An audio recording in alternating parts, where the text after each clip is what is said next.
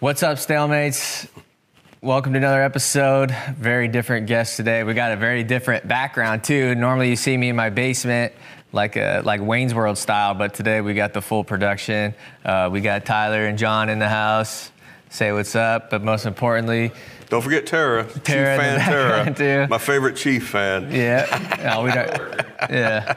And then we also have the superstar of the show, Joey the Needle. What's going on, Joey? I'm doing all right, I guess. Yeah. Joey, so Joey wrote the book here. I read this book. It's funny. So we're both from Centerville, which is where we're at right now here in Southern Iowa. And whenever I was talking about doing this whole show, I was like, we need to, I think I was joking around with these guys. I was like, I think I'm going to try to get the Needle on the show. Because I remember reading your article back in, 2013? 2013. Yeah. And I remember like just being like, how did I not know about this? Because it's... Yeah, it's Centerville, Iowa. How did you not know about this? Yeah. And I remember it was in study hall. They had the newspaper out. And I remember just being like, reading it and just being super fascinated. It always stuck in my mind. And then whenever we started doing this whole podcast thing, I remember joking with these guys like, I think I'm going to try to get the Needle on the show. I think John was like, heck yeah, do it. Yeah, I was like, you need to get somebody like really interesting and out there. Get them really out there. You got that right. He's like, Joey, I was like, that's perfect. Yeah. Yeah. And so we ended up, I added you on Facebook and I reached out and I said, hey man, I have this podcast. I'm from Centerville. We have such and such subscribers. Would you be interested in coming on? I bought the book and I'm going to read the book. And your response was, why don't you go ahead and read the book and then let me know if you still want me to be on your show? Yeah, exactly. Do you think it was going to be people would think it was not a good thing to have you on, or? Yeah, I mean, my thing is that people might look at this and say you're glorifying criminal activity. That's my thing. Yeah, well, I'm not going to, I don't know. I'm not. It's not like it's glorifying it. I just want to get like your story out. I read the book in 2 days. Yeah. And I can barely even read. And I just freaking flew through it. And I was like, I want you to come on here and tell your story. So thanks for coming on. Yeah, no problem, man. Whatever helps you out, man. Yeah. Hopefully we can sell a couple copies. We'll put a link down in the description below for you guys to buy it. It's self-published. To be honest with you, why I had the article in the Des Moines Register. I was fishing for a literary agent years ago, and I was hoping maybe the article in the Des Moines Register was actually picked up by major newspapers, and I was hoping to catch a literary agent, maybe get it published by a major publisher. Because my pitch on the book was, it's every bit as good as An Orange Is the New Black or The Wolf of Wall Street. That's my pitch on the book. Yeah. And The Wolf of Wall Street, he screwed a lot of people out of a lot of money. He should still be in prison like Bernie Madoff, really. And the Orange Is the New Black the series was good, but the book, what I got of it, she was some whiny chick who went to jail for a year and thought she was some kind of crusader when she got there. That's the fake I got of the book. They made a lot more money, but had a hell of a lot better time. Did you read both those books? I saw The Wolf of Wall Street. He was a con artist. I dealt with enough con artists. I didn't want to read it too. I saw the movie, but I did read Orange Is the New Black. Yeah. I feel like you were ahead of your time with the books and stuff. Like, I don't know if it's like a new genre or whatever for criminal books or whatever, but now like you look at Netflix, like the biggest documentaries are like the ones about crime. The Irishman. Yeah. The Irishman too, like all that stuff. What was the name of that show? The Irishman one. The Irishman with who's the guy? Yeah. The Irishman. He was the mob guy. What's the director guy? Martin Scorsese. There you go. Yeah. Casino and that. Yeah. Who do you think would play you in a movie if you had to? Man, I don't know. Pesci? People say when I was younger, I look like Sylvester Stallone, but he's too old now. Yeah, I see that. I don't know. Maybe. I don't get that at all. You see these pipes right here. Which camera am I looking at right here? But let's talk about what actually, like, people who they don't even know your story yet. So back in the late 80s, early 90s, you started selling steroids? Yeah, before 1990, they weren't a controlled substance. They're pretty easy to get. But after the 1988 Seoul Olympics, Ben Johnson beat Carl Lewis in a foot race, and the government threw a fit over it and made him a controlled substance. So Okay. Good stuff was hard to get. I knew there'd be a market there, and I knew how to get good stuff. Yeah, so you in the book you talk about like your early athletic days, which you have an insane memory because some of these events that you're talking about, you remembered that what it was like that day. But you got to think, I wrote this book when I was in Marion, Illinois, at a federal penitentiary. Yeah. All you have to do, there's nothing else to do when there. So I would zone out and remember all this stuff. I mean, you're gonna ask me stuff today I probably forgot about. Yeah. But I would zone out, or I'd get up in the middle of the night and write stuff down and remember. It was like, I don't have that good a memory, but if you don't have anything else to do but time, I mean, you remember stuff like that. Right. You reflect back on a lot of stuff. But you would talk about these events, and it was like I have a good I can't memory. even remember like hardly anything, and I was graduated like 5 years ago, but I can't even remember like my records and stuff. But you remembered your split times and everything. Oh, I know my split time. I used to be a pretty fast runner in my day. Yeah. I remember my track times. I do. So you ran at William Penn. You played baseball at Indian Hills for a little bit. Yeah. And then all that kind of was like not working out. You were kind of getting burned out, and you had problems with the coaches and whatnot. And so you started working out. Yeah. And one day someone offered you steroids. I fished for them. You could get them back in the mid '80s. You could get them pretty easy. Yeah. Like I say, they weren't hard to come by. Like they weren't a controlled substance. What's that conversation sound like? You just go over to the guy and be like, "Hey man, I know you're juicing." You know people. I mean, it's I don't know. You know how to get stuff. Yeah. And so you started. I think that's the '80s conversation. I don't remember. Yeah. I have a pretty good memory about the '80s, but I don't remember who to approach and stuff. What year did you first dabble? I think it was 85. 85? Yeah. Okay. I took a couple of cycles of Dianabol. How is that the most popular one? Depends. I feel like that's the one I hear whenever like UFC people get busted is like Dianabol or. A lot of people get busted. What's the other one? Test. John Jones got busted for like Turinabol or something like that. Yeah. I'll tell you, people get busted. People get busted for like Nandrolone and Equipoise stuff like. They don't know what they're doing because that shit stays in your system forever. I don't know what they're doing. Right. Because some of that stuff like stays in your system for a year and a half. Right. I mean, some of it, old school tests would have been easy to beat. I don't know about today because I'm out of it, but old school tests would have been easy to beat because old school tests, if you took pills and it was out of your system in 6 weeks, you could take water-based testosterone and it was out of your system in a day or two. But I don't know how, like I say, I'm out of it. I don't know what the testing is today. I don't know. It's probably more complex. Okay. But the old school testing, they would have been hard to beat at all if you knew what you're doing. So you started dabbling a little bit. How long until you actually started saying, okay, I want to go from the consumer side to the user or to the seller side? When they made it a controlled substance, I was still wanting to dabble in it, but there's a lot of fake shit on the market. I mean, a lot of stuff that garbage. So I knew how to get good stuff, and people, word of mouth, and then I started selling. So you, before you would get into the Ukrainian stuff, because it gets a whole lot crazier, before that, your first like attempt or whatever at it was going to vet clinics? Yeah, Winstrol V is sold at vet clinics, and I knew they carried it or they could get it for you, and I would borrow my dad's greyhounds and pretend I was a dog man, and it was I could get basically what I wanted. Because your dad raised greyhounds for like hunts? They're called field trial dogs. Okay, what's that mean? What they do is they're like a dog race through the woods. They get like a coon's drag it through the woods. They'll hang like a coon up in a tree, and it's like a mile run. And you gamble on that or what? No, it's more for the sporting people. Oh, gotcha. Like if you enter a dog and he hits the line first, you win money. The dog owners do, but like spectators don't bet on it. Okay. Doesn't that make sense? It's more like a sport. Yeah, it's for the sports people, the dogs. That makes sense. Yeah. I got you. So then you started.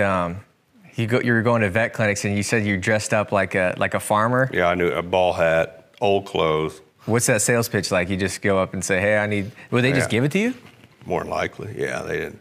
It got where they just mail it to me. I just asked for a call for refill. And That's crazy. They just mail it to me. And that kind of steroids humans could take? Yeah, I mean, it's veterinary grade, but yeah. Yeah. They're more worried about animals than our people. It's not going to hurt you. Was it cheap? Not really. Not really. Then you Not Winstrol. Winstrol's not cheap. right. When you would go to sell it to people, would you tell them like, "Hey, this is actually for horses," but Oh, that you'll says be right all on there. Yeah. If you did research, it says right on there for horses, cats, and dogs. Winstrol, Winstrol's a veterinary drug in America. Anybody who takes steroids, that's just the way it is. Winstrol is not made for human use in America. Is it just as good? It makes you springy. It won't put much weight on you. Track guys like it. Bodybuilders like it. If you want to get stronger, you take Test, Decadurable, and Dianabol, rule of thumb. I don't even know what you just said. I just like foreign language. There's some juicers out there who know exactly what I'm talking about. Yeah, I mean, your original nickname was Joey the Doctor, but I like Dr. Joe. Dr. Joe. And sometimes Dr. Feelgood. That was kind of I always think it's funny whenever you would have like a fighter, underweight, you'd be like, they just call up Dr. Joe, and I got you back on track. Yeah, like I said earlier, man, you wrestled at 106. I could have pumped you right up to, I could have made you heavyweight. Man. I looked for your, I know. I looked for your ads in the yellow pages, but I couldn't find you. I should have called around. So then you did the whole vet clinic thing. That well kind of dried up, and then you started. You somehow got a hold of a prescription pad? I got prescription pads, and I was pretty good with the prescription pads. Yeah. I knew how to write. I got a hold of a physician. Can you talk about how you got the prescription pad? I better not. Yeah, you guys got to remember that this wasn't that long ago. It was 20. The statute of limitations probably wore out, but I'm not going to tell. This is the first time I ever wore a wire anyway. It's kind of eerie. I didn't like this. Okay. So you got a hold of a prescription pad. Got a hold of a prescription pad. You use one. All you do, when done, you copy them off. There's copy machines, Right, yeah. So how did you know how to even, because in the book you actually show a picture of like when you would write a prescription, what that would look like. How did you know the numbers and the lingo and all that? You look up you get a physician's desk reference book, and plus, it's not rocket science. It really is not. I mean, I'm weirdly smart in some ways, and that's just one thing I was weirdly smart in. That makes sense? Yeah. Do you think you ever could have maybe done the medical school route? I got two cousins that are Fed lawyers, and we'll talk about the one that bailed me out of a hell of a jam, but I kind of got some lawyer in me, a lawyer blood in me, but not doctor. I feel like when we get into like when we get into the part where we get into your trials and stuff like that, it felt like you kind of knew more than some of the lawyers because you were like, I knew this guy didn't know anything about Fed law or whatever. Yeah. So you got a hold of a prescription pad. You would write your own prescriptions. You would take them into just. I'd call ahead of the pharmacy first and make sure they had it. Yeah. Were they carrying that kind of stuff at that time? They would if you said you had a prescription. And they would order it for you. Who was legally getting steroids? Like for what? Like people like me who can't put on weight, or what? In today's world, they give it for testosterone replacement therapy. When you hear testosterone replacement therapy, that's what you're getting. That makes sense. But what for low T? When you hear them for low T, that's what they're giving you. It's the same thing. That's the same damn thing. You just got to go to medical school to sell it. Well, you got to go to a doctor to get it. A real doctor. Not Dr. Joey. Not me. So then you started. Did you ever get turned down by people? No, because I would call ahead. Yeah, I call ahead. I kind of knew which pharmacies to go to. Yeah, and were you going to the same pharmacies, or did you try to switch it up? There was one town I hit all the pharmacies. It was a pretty liberal town I knew, and plus you could write for refills, and they'd have it ready for you. And you call in 6 or 3 months later to have a refill ready for you. So they kind of knew. They already knew you and stuff. You're like a regular customer. Well, I mean, I didn't write my real name on it, but right. I mean, what name did you use? I've used a lot of fake names. Then any come off the top of your head? Jeff Phillips was one of them. Jeff Phillips. I remember that one. That's good. So then you did that whole route, and then this is where we get into the crazy part. So I think a lot of people maybe from around here that knew your story just thought you were selling steroids like locally and stuff. Thought they knew my story. They thought they knew your story. You started dealing with the Ukrainians, which if you know anything about steroids or anything, that's where the good stuff was. Eastern Europe, yeah. So how did you get the tie from... Well, Europe, period. Local Centerville, Iowa, southern Iowa, just north of Missouri border to Ukraine? There was a pro steroid magazine out in the 1990s called Muscle Media 2000, it's pretty much an open book. I mean, you would read the magazine. It told you about all the roids, everything in there. It was pro-steroid. I mean, they were pushing roids. And one day there's a guy that wrote a letter to the editor from the Ukraine saying he wanted to start a bodybuilding friendship between Americans and Ukrainians. And I read between the lines. I wrote him a letter and said, send me your list, pal. I know what's going on here. And he sent me a list. That's wild. So I feel like most people probably would have read that, and I didn't know exactly how it was read, but I wish I could have that art.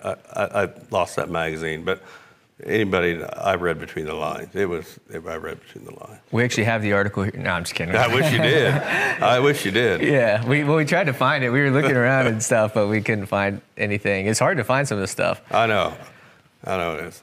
But I'm antique. This was like 1995. People don't think about like that this was before the tech boom. Like people today would be like, oh, a connection to Russia that could be definitely accomplished, but like you're responding to a magazine ad. Yeah. Like it's wild. Was this a national publication magazine? And so could you just buy this at like freaking What, the off pharmacy magazine? or something? Yeah. Yeah, it was Muscle Media 2000. And so they were just advertising like. Oh, yeah, it was open market. Yeah, because this was like. Back in the 90s, nobody really cared. Right. It was illegal, but nobody really cared. Right. Then the guy, he kind of got away from it. I don't know if he took some heat, but a guy named Bill Phillips ran the magazine, I think. Bill Phillips. Okay. But anyway, he got away from it. But there for a while, it was free for all. I would just tell you, it would mention their Greek pharmacies. That was a big place people were getting them. Greek pharmacies? Greek pharmacies. Why is that? 'Cause it's legal over there. You used to be able to go in a pharmacy and get steroids in Greek. Okay. See, when I first started selling this stuff, in today's world, it's all underground lab shit. Yeah. Back then, it was top of the line pharmaceutical grade. That's the big difference between what's going on today and now. That makes sense? Because all the stuff I was getting from Ukraine, you could get out of a pharmacy in Poland. You could get out of a pharmacy in Greece, Iran. I mean, it was top of the line. The stuff now, how it's coming in, people are getting in powders from China or India, and it's basically like a clandestine lab, and they're making it in their own basement. Pharmaceutical grade stuff is not very popular on the market now. So you read between the lines, and I think a majority of people that would go through that magazine would just see that ad and just go to the next page. What was it that made you say, I think there's something else going on here. I'm gonna get in touch with these guys? Well, I knew the East German women. Yeah. East Germany, I knew everybody knew they were doping their athletes. That part of the world, everybody knew that athletes were being doped. And I read between the lines, and I mean that was a no-brainer. I mean that's just something I figured out in a hurry. What'd you say in the letter? Because you wrote them a letter saying I want in on what you got going on. What'd you say? I told him, I said, I knew what he had, man. Send me a list. I know you guys got good stuff over there. And then he wrote back. He wrote back. What'd Send he me say? a list. He sent you the Sent list. me a list with the price list. And what was that looking like? What was the prices? Pretty good stuff. Pretty good price. Yeah. Okay. So you wrote him a letter, and then in the book you talk about what I thought was interesting is like you talked about you're like you're thinking should I do it or not, and you weren't really necessarily worried about getting in trouble. It was more like is this guy going to take my $400? No, I had I thought I'd get my stuff because the old Soviet Union. I knew that people. They needed money, right. And if they ripped me off $400, so be it. But I knew that that they want to run a business because they're poor over there and they need a steady income. Mm-hmm. They're not gonna. That makes sense. Mm-hmm. They don't just want the $400 rip one-time pay. They're wanting to start a business. And I kind of got that with this guy. Okay. That makes sense. Yeah. And so I knew he was. With the list and stuff, I knew he was a businessman. And did he tell you how many people actually responded to that ad? Once I got over there, he did. But the letter was pretty. What I did, I went and got I went and got a banker's check, mailed it to him, told him what I wanted, and it arrived. So what was that day like? You sent him the $400. You're like, because it's not like Amazon Prime now where you get that stuff in 2 days.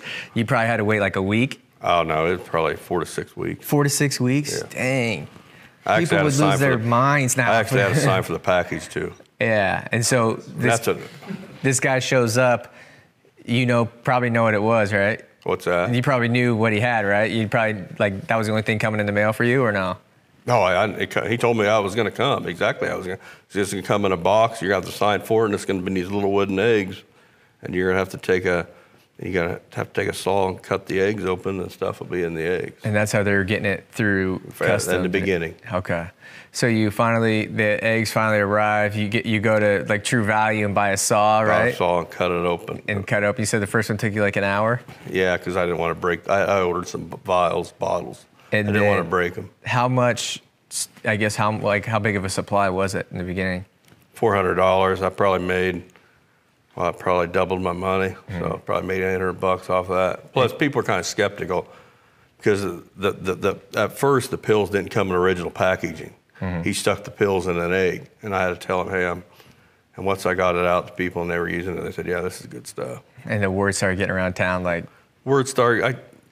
If I had to do it over again, I wouldn't have dealt much in town. But yeah, I mean, I was going to weightlifting contests, bench press meets.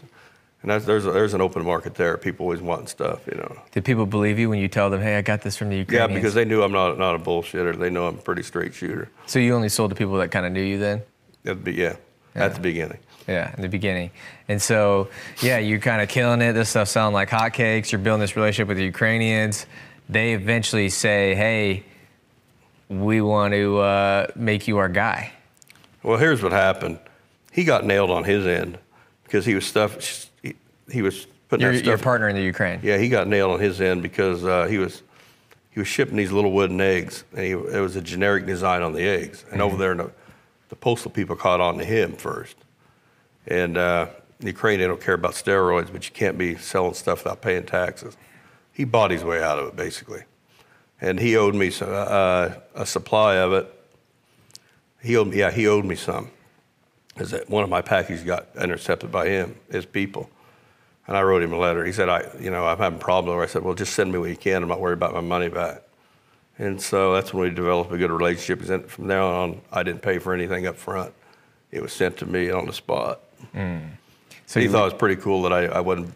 He had a lot of crybabies wanting their fucking money back, being little whiny bitches. I was like, hey, man, shit happens. Yeah. Get it to me if you can. And he said, thanks. Anything you want from now on, it's coming to you, and then you pay me later. And so he started trusting you a little bit, and he was like, I'm going to start sending you more than everybody else.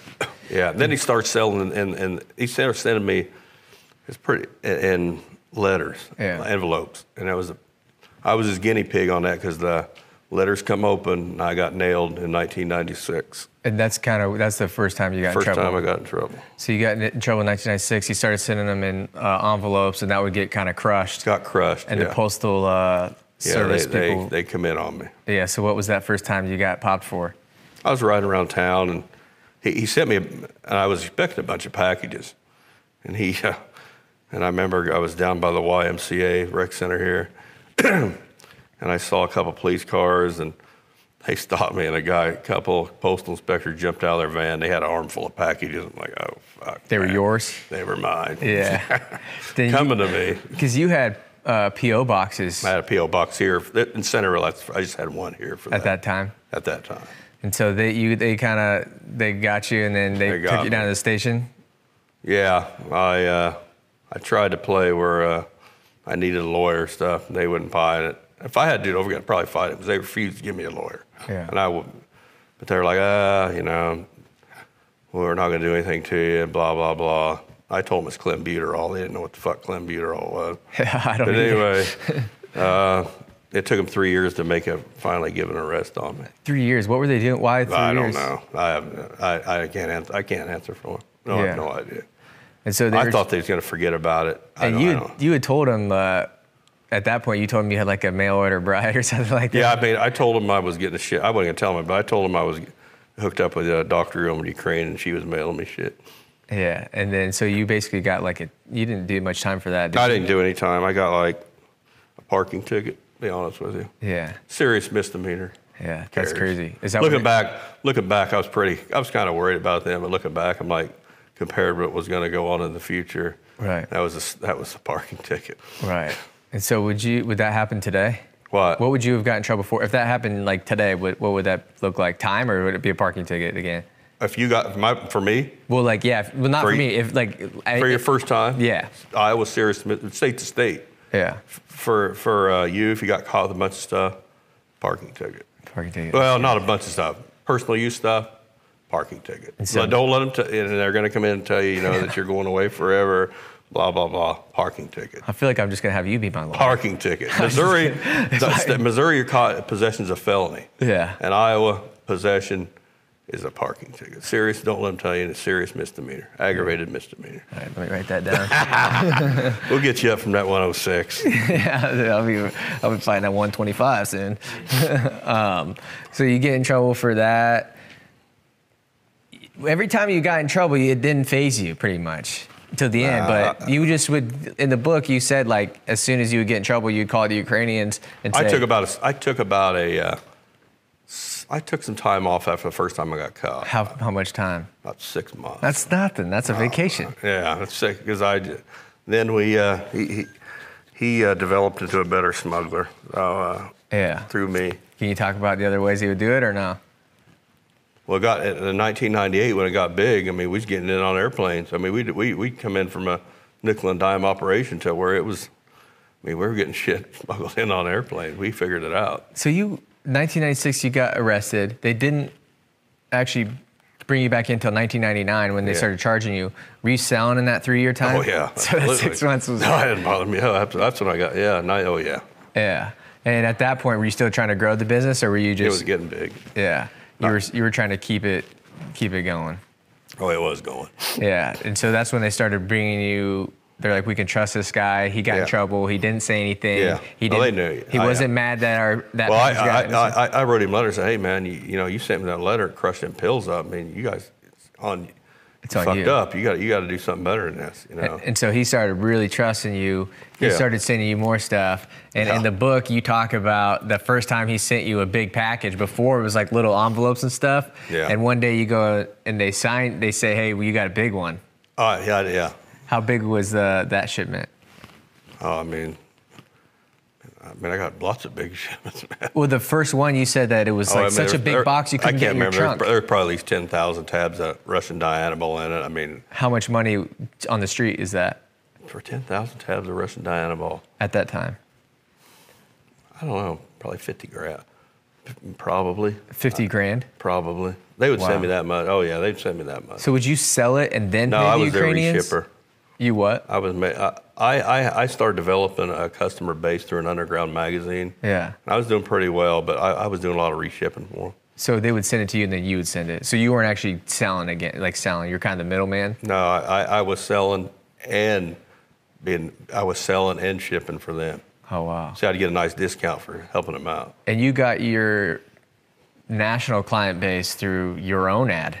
Underground magazine, yeah. Was it the same one? Mm-mm. Newsletter. Did the people at the magazine, did they know what was going on? Yeah, it was an underground steroid magazine. So they were stuck in the 90s. Nobody really cared. Yeah. You know what I'm saying? It wasn't that big a deal. Yeah. What did like an advertisement cost for you in that?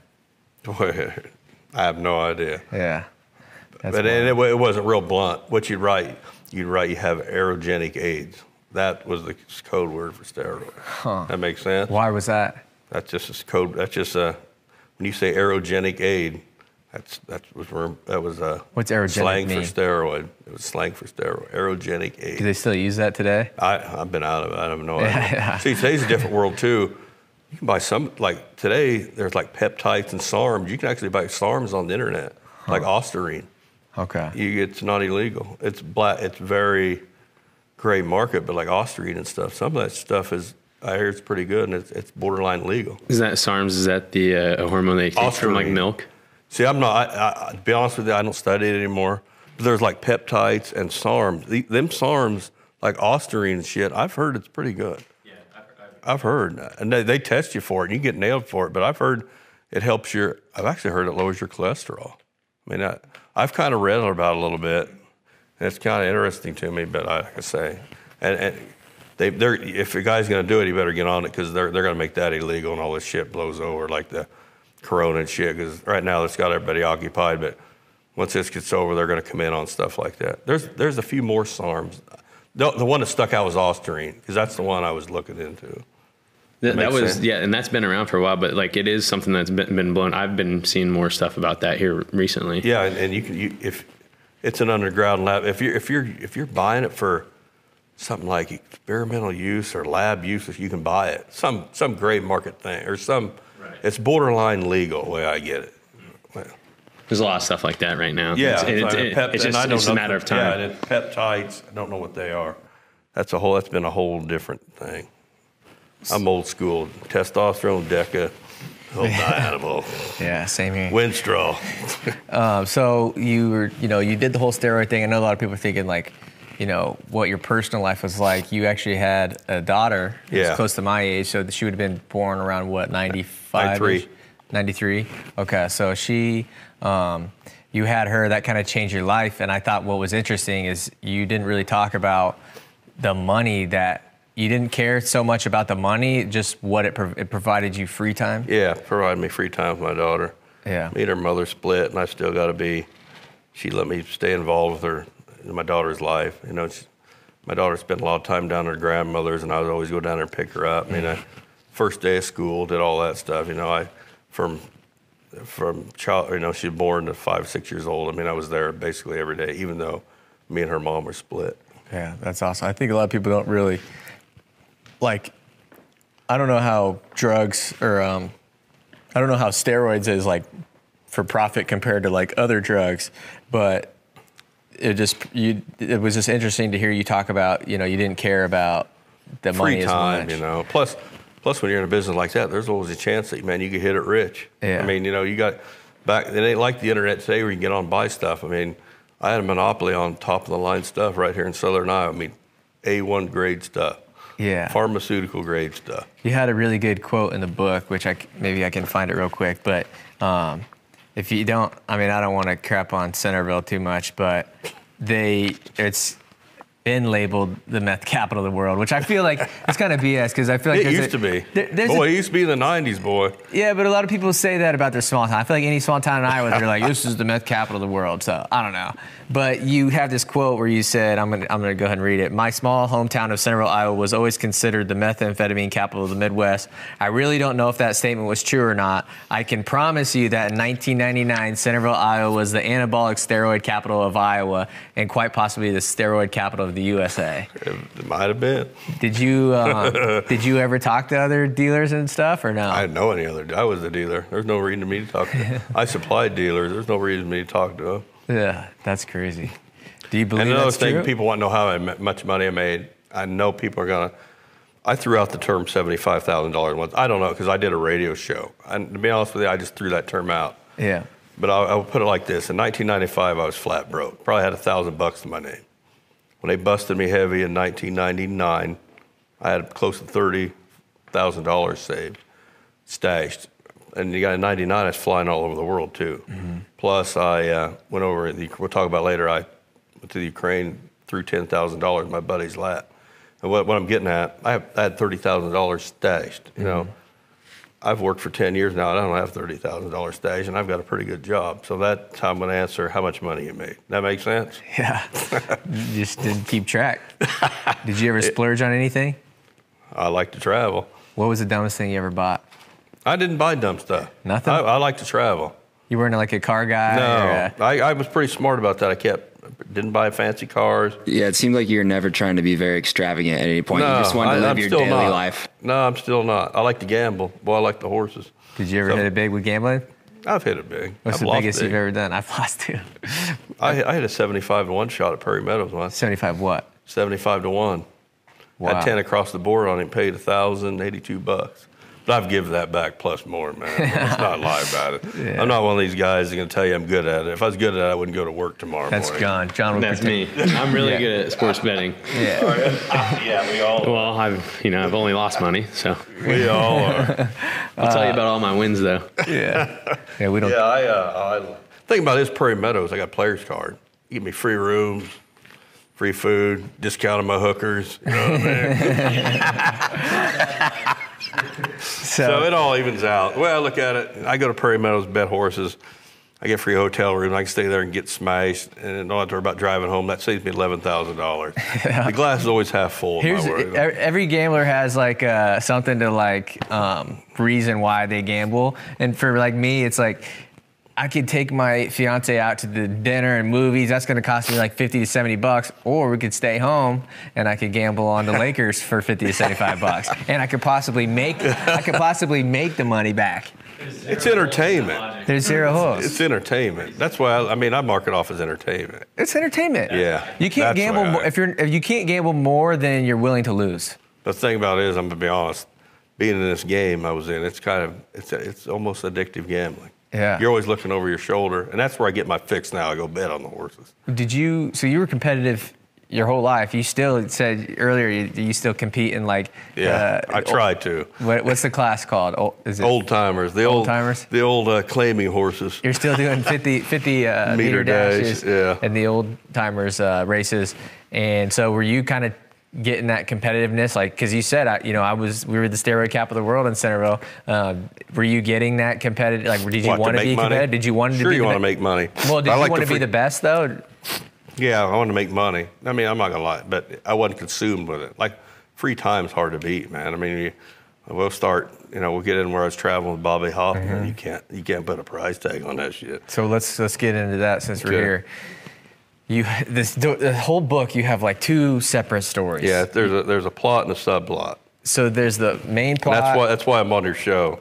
That's why I'm on this kid's show, the MMA part of it. Yeah, so here we do wrestling. We do a little bit of MMA. I think you should get in the cage. Me? Yeah.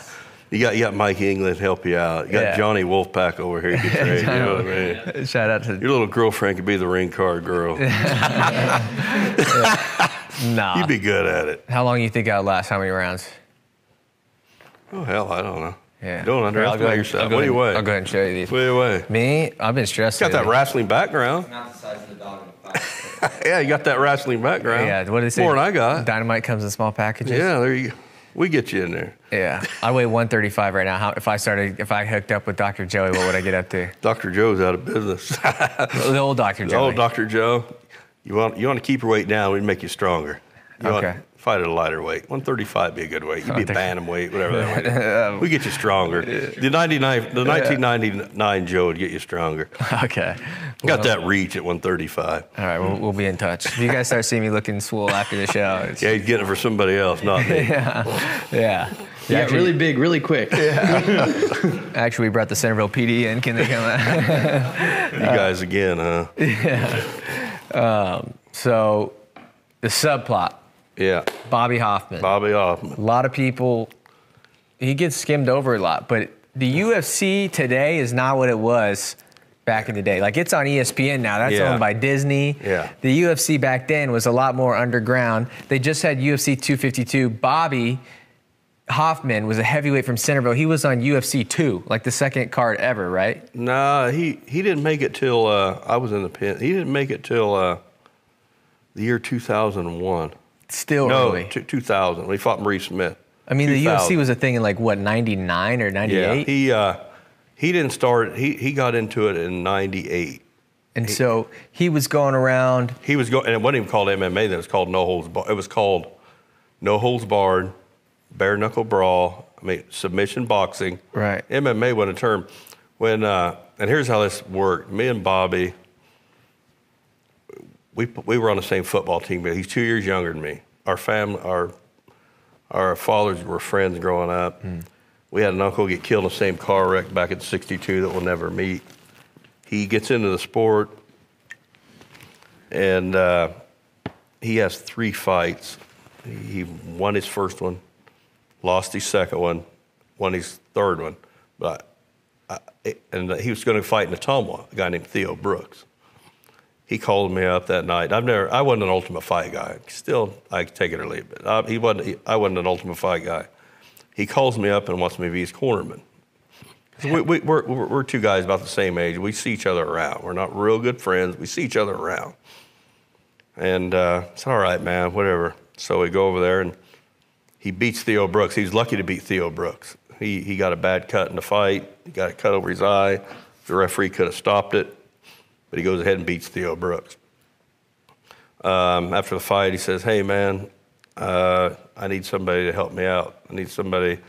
He's going to get an Extreme Challenge heavyweight title fight versus Andre Roberts. And Extreme Challenge is an upcoming. It's the second largest organization in the United States.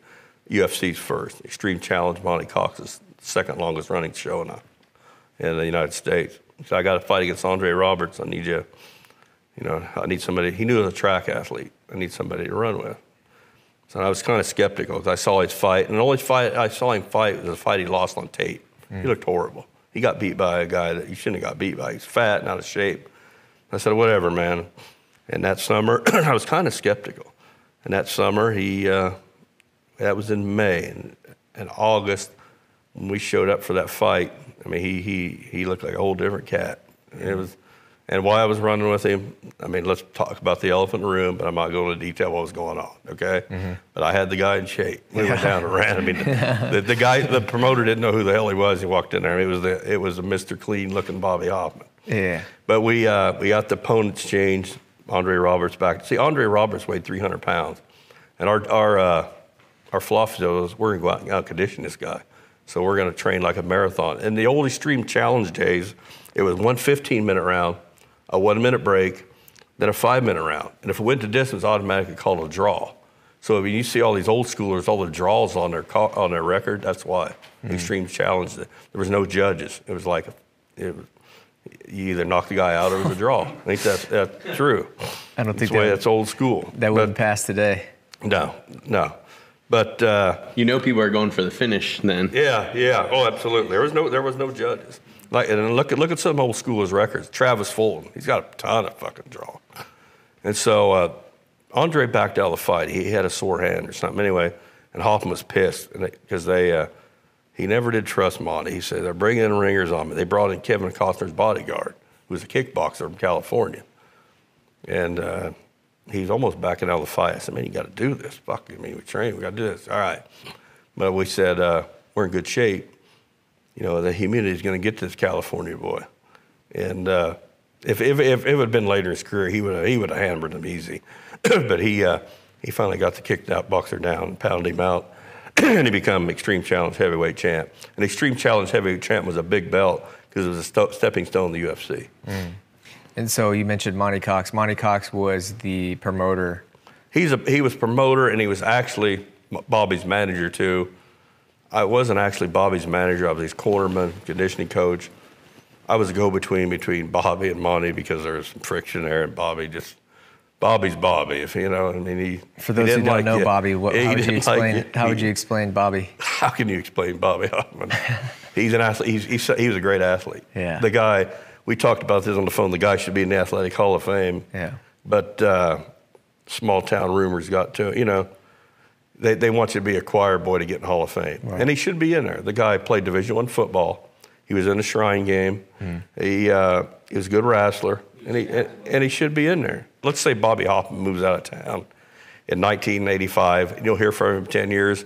The rumor mills don't catch up with this guy, and he's in the Hall of Fame. Right. That makes sense? Yeah. And his picture should be there, and there should also be a picture of how he was a pioneer in MMA. Yeah, I agree. So you guys Monty Cox is getting you guys fights. You guys are traveling all over, and this is where at first, we wouldn't get many fights, and it was frustrating. I mean, it was kind of because we were ready to go. I mean, is that because it wasn't a big scene, or? I don't. Well, he had a first title fight or defense in October that year. He beat the piss out of that poor guy. I think he sent that guy in retirement. We saw a film of this guy. He was a submission guy. He was going to lay on his back and try to submit him. Well, it was a bad matchup for him. Bobby really hammered him, gave him a pounding. Because Bobby was a stand-up guy. He's a ground and pounder. Yeah. At first, he was a ground and pounder. Did Bobby wrestle? Yeah, he got fourth in state in wrestling. Really? Oh, yeah. He's a heck of a dirty boxer, too. He'll put your pressure up against the cage and toe stomp. At first, it wasn't like that. It was all ground and pound. When we was traveling, it was all ground and pound. It was phenomenal to watch him grow on his feet. Mm. It really was. No, at first, he was just a mauler, get you on the ground and pound you out. That's what his style was. But he eventually... He got where he was tougher than hell on his feet. He had to develop a hell of a knockout punch. Yeah, he had a lot of power, but he'd also, put you up against the cage, put his weight on you, toe stomp you, and lots of elbows and lots of stuff inside. Oh, yeah. He's a fighter. The guy's a fighter. and he developed that, throughout. He evolved into that type guy. At first, he knew very little. Before we get into like you guys flying around the whole country, you guys went to Burlington, Iowa, and that was it. He beat that poor Paul Wells. One of my favorite stories in that is the ticket story. Yeah. What happened there? See, like your cousin Mike gets big support. Mike Ingley, he's got a cousin. He gets big support. Centerville, we got no support. I mean, people thought this sport was fucking disgusting. He's a hoodlum for doing it. What's he doing? He's a villain. I mean, he was a villain. People didn't like it. So anyway, I got asthma. I don't have to do coke. But anyway, so I get Monty Cox. I order 50 tickets. 'Cause Bobby's got this big thing. He says he can sell these fucking tickets. And I sell like 4 fucking tickets. There's like 4 people in Centerville in the crowd to watch this guy pound his poor son of a bitch. But anyway, so before the fight, I go, here, Monty, I only sold 4 tickets, man. He said, all right. He goes, take the tickets you got. The ticket master up front. Well, I gave him about half of them. I stuck that in my pocket. Went out and did a little scalping, so we could have a little beer and hotel money for after the fight. Yeah, you said you made $200. Yeah, I made a couple $100. And you said you don't regret it. You're like, I don't regret it. Monty probably frowned on it, but oh well. Monty's making big money off Bobby, so I'm sure Monty get over it. yeah. Well, one of the things, but you talked about like Mikey having support and stuff. It's kind of crazy because Mikey's got that kind of the recipient of what like you talked about Bobby trailblaze for the sport. Yeah. So it made it popular. He was one of the people that made it popular worldwide. But I remember growing up with Mikey, my brother. He had videos, VHSs that we rented, from the video, whatever rental place of Bobby, fighting King in the Cage or Pride Fighting or all those big shows, So it's pretty cool that he paved the way and he's from Centerville and Mikey's, And that's why I say maybe the museum out here one of the days give him his due when he's dead and gone, But the guy was, he was the best in the world. He's ranked 16th in the world one time. He's an underrated guy. His style of fighting, defend the takedown, take a punch, and throw a punch, that'll be effective in heavyweight division till the end of time. Because he always got that puncher's chance, and he never been flattened in a fight. You could hit him with a 2x4, it's not going to hurt him. His problem was sometimes he just didn't like to train after I was out of the scene. But I always had that guy in shape. When he showed up, he was in shape. So is it true that his career in fighting started because he was at an event just watching and a fighter didn't make weight or didn't show or something? There was a local guy in town named Clayton Miller. He basically got the sport started. I think Bobby went to a show with him. I wasn't there. And I think he filled in for somebody. Yeah, like they asked, does anybody want to fight from the crowd? So. See, I wasn't around then. Okay. I wasn't around then. That was his first fight against. Yeah, I wasn't around then. So you had, the whole steroid thing going on. You had the Bobby Hoffman, you being his cornerman thing, flying all over the country. Were you still able to run your steroid operation during all this? Just a weekend. Salt Lake City, that'd be a weekend thing. Or Hawaii, that'd be a weekend thing. Sure. Yeah. Let's talk about the Hawaii trip. Super Bowl 13. Super Bowl 13. So that was like his big. It was like a $10,000 cash prize, right? That tournament made Bobby Hoffman. Yeah. So what was Super Bowl 13? It was a battle. There was a big event. But there was more than the heavyweights fighting. But it was called the Battle of Young Heavyweights. Mm-hmm. And the winner got $10,000. Loser, second place got $1,500. Excuse me. Mm. And the first night of the fight of the night, he fought a guy named Rico Rodriguez, who went on to be UFC champ. Yeah, and he was the Abu Dhabi champ too. We didn't know what that meant. We had no idea. That's how backwards we were. Yeah. We weren't in the locker room saying, "Hey, this guy's got submission hold." But we had no clue. We didn't know what it was. We thought it was just something. But he went out there and. For those who don't know what the Abu Dhabi champion is, that's like the Super Bowl of jiu-jitsu wrestling. Yeah, basically it's jiu-jitsu submission wrestling. And that you guys are wrestling the best guy in the world, or you guys are fighting the best guy in the world. Yeah, I can reassure there was no commentary in the locker room. Hey, let's watch this guy's submission. Well, there was nothing. Yeah. We didn't know. We didn't really care. So what was the game plan? Go out and knock his fucking head off. That was Bobby Hoffman's game plan every time. And how did it go? It was back and forth for a while. Rico was a good wrestler. Bobby finally he got his first knockout. He hit him with a big right hand, and he went and took a knee. And what's kind of funny about that fight after I watched it, in high school, I watched Bobby Hoffman have a fight down at the local park. And it was almost eerie how similar it was. There was this new kid come in, he was a senior. And of course, Bobby, I don't know, something happens, they had a challenge down at the park. And this kid was whipping Bobby, he was jabbing him. Bobby threw a big right hand, that kid took a knee, and it was almost the exact same thing what happened in a Rico fight. It was pretty eerie, really. Did you talk to Bobby about that? Did he remember that? Oh, he remembered. Oh, yeah. We talked about his fights in the park. That's where it started. That's his amateur career. Yeah, we talked about that. Over on Devil's Hill. No, it was right in front of. No, it was almost right. So when you pull in the park. Yeah. Right there by the. No, it was right up front there. The shelter house. We didn't hide it back there. We didn't give a shit. Yeah, it's like right on the main street. That's usually where those happen. All the high school fights right there. He's closest from the high school. You just walk right in. Yeah. We had a big crowd. Teachers asking who won. Yeah. Did he ever lose any of those fights? I don't know. Yeah, there was a kid in my class who used to give him a pretty good tussle. Yeah, where's that guy now? I think he's up in Des Moines. His name was. He was a pretty tough kid. Yeah. But Bobby wasn't Bobby then. You know, Yeah. He wasn't hooked up with. He wasn't established. But anyway, the Super Brawl 13, he beats Rico Rodriguez. Rico goes on to be UFC champ. In his next fight, he fights a kid named Heath Herring, and he's dominating the fight. But it was clear across the ring. It was in a boxing ring, and I'm in the corner, and I didn't see it, but this kid got him in like a submission hold. Bobby posted his arm, and this kid snapped Bobby's elbow. And I didn't see it. And Bobby comes back to the corner. He said, "That fucking kid just broke my elbow." I'm like, "What?" He said, "Yeah, he broke my fucking elbow." I'm like, "Oh man!" And it was like, "Oh shit."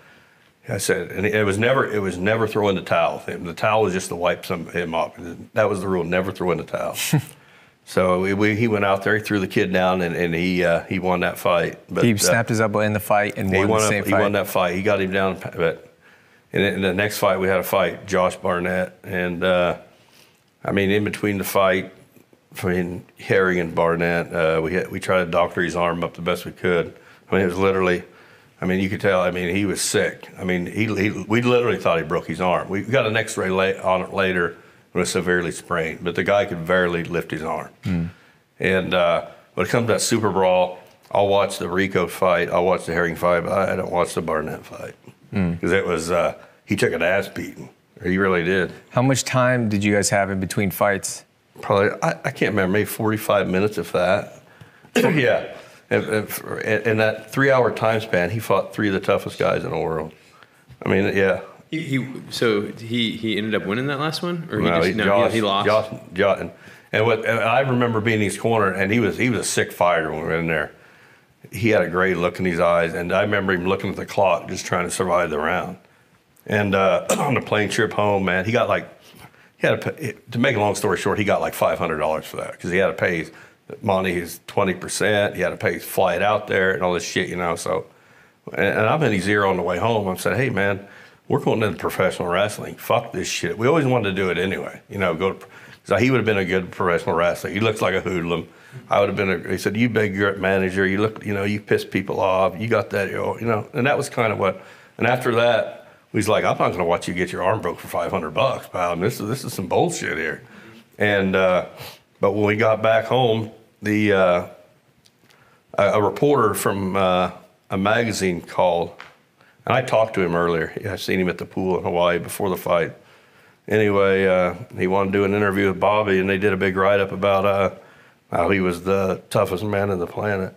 Because of the elbow. Because of the elbow. And that made him.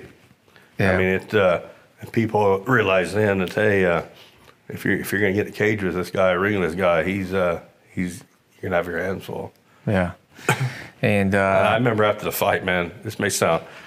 But, how to get him back to the locker room. I get him in the shower. He's puking blood and shit all over. This guy, Barnett pounds him.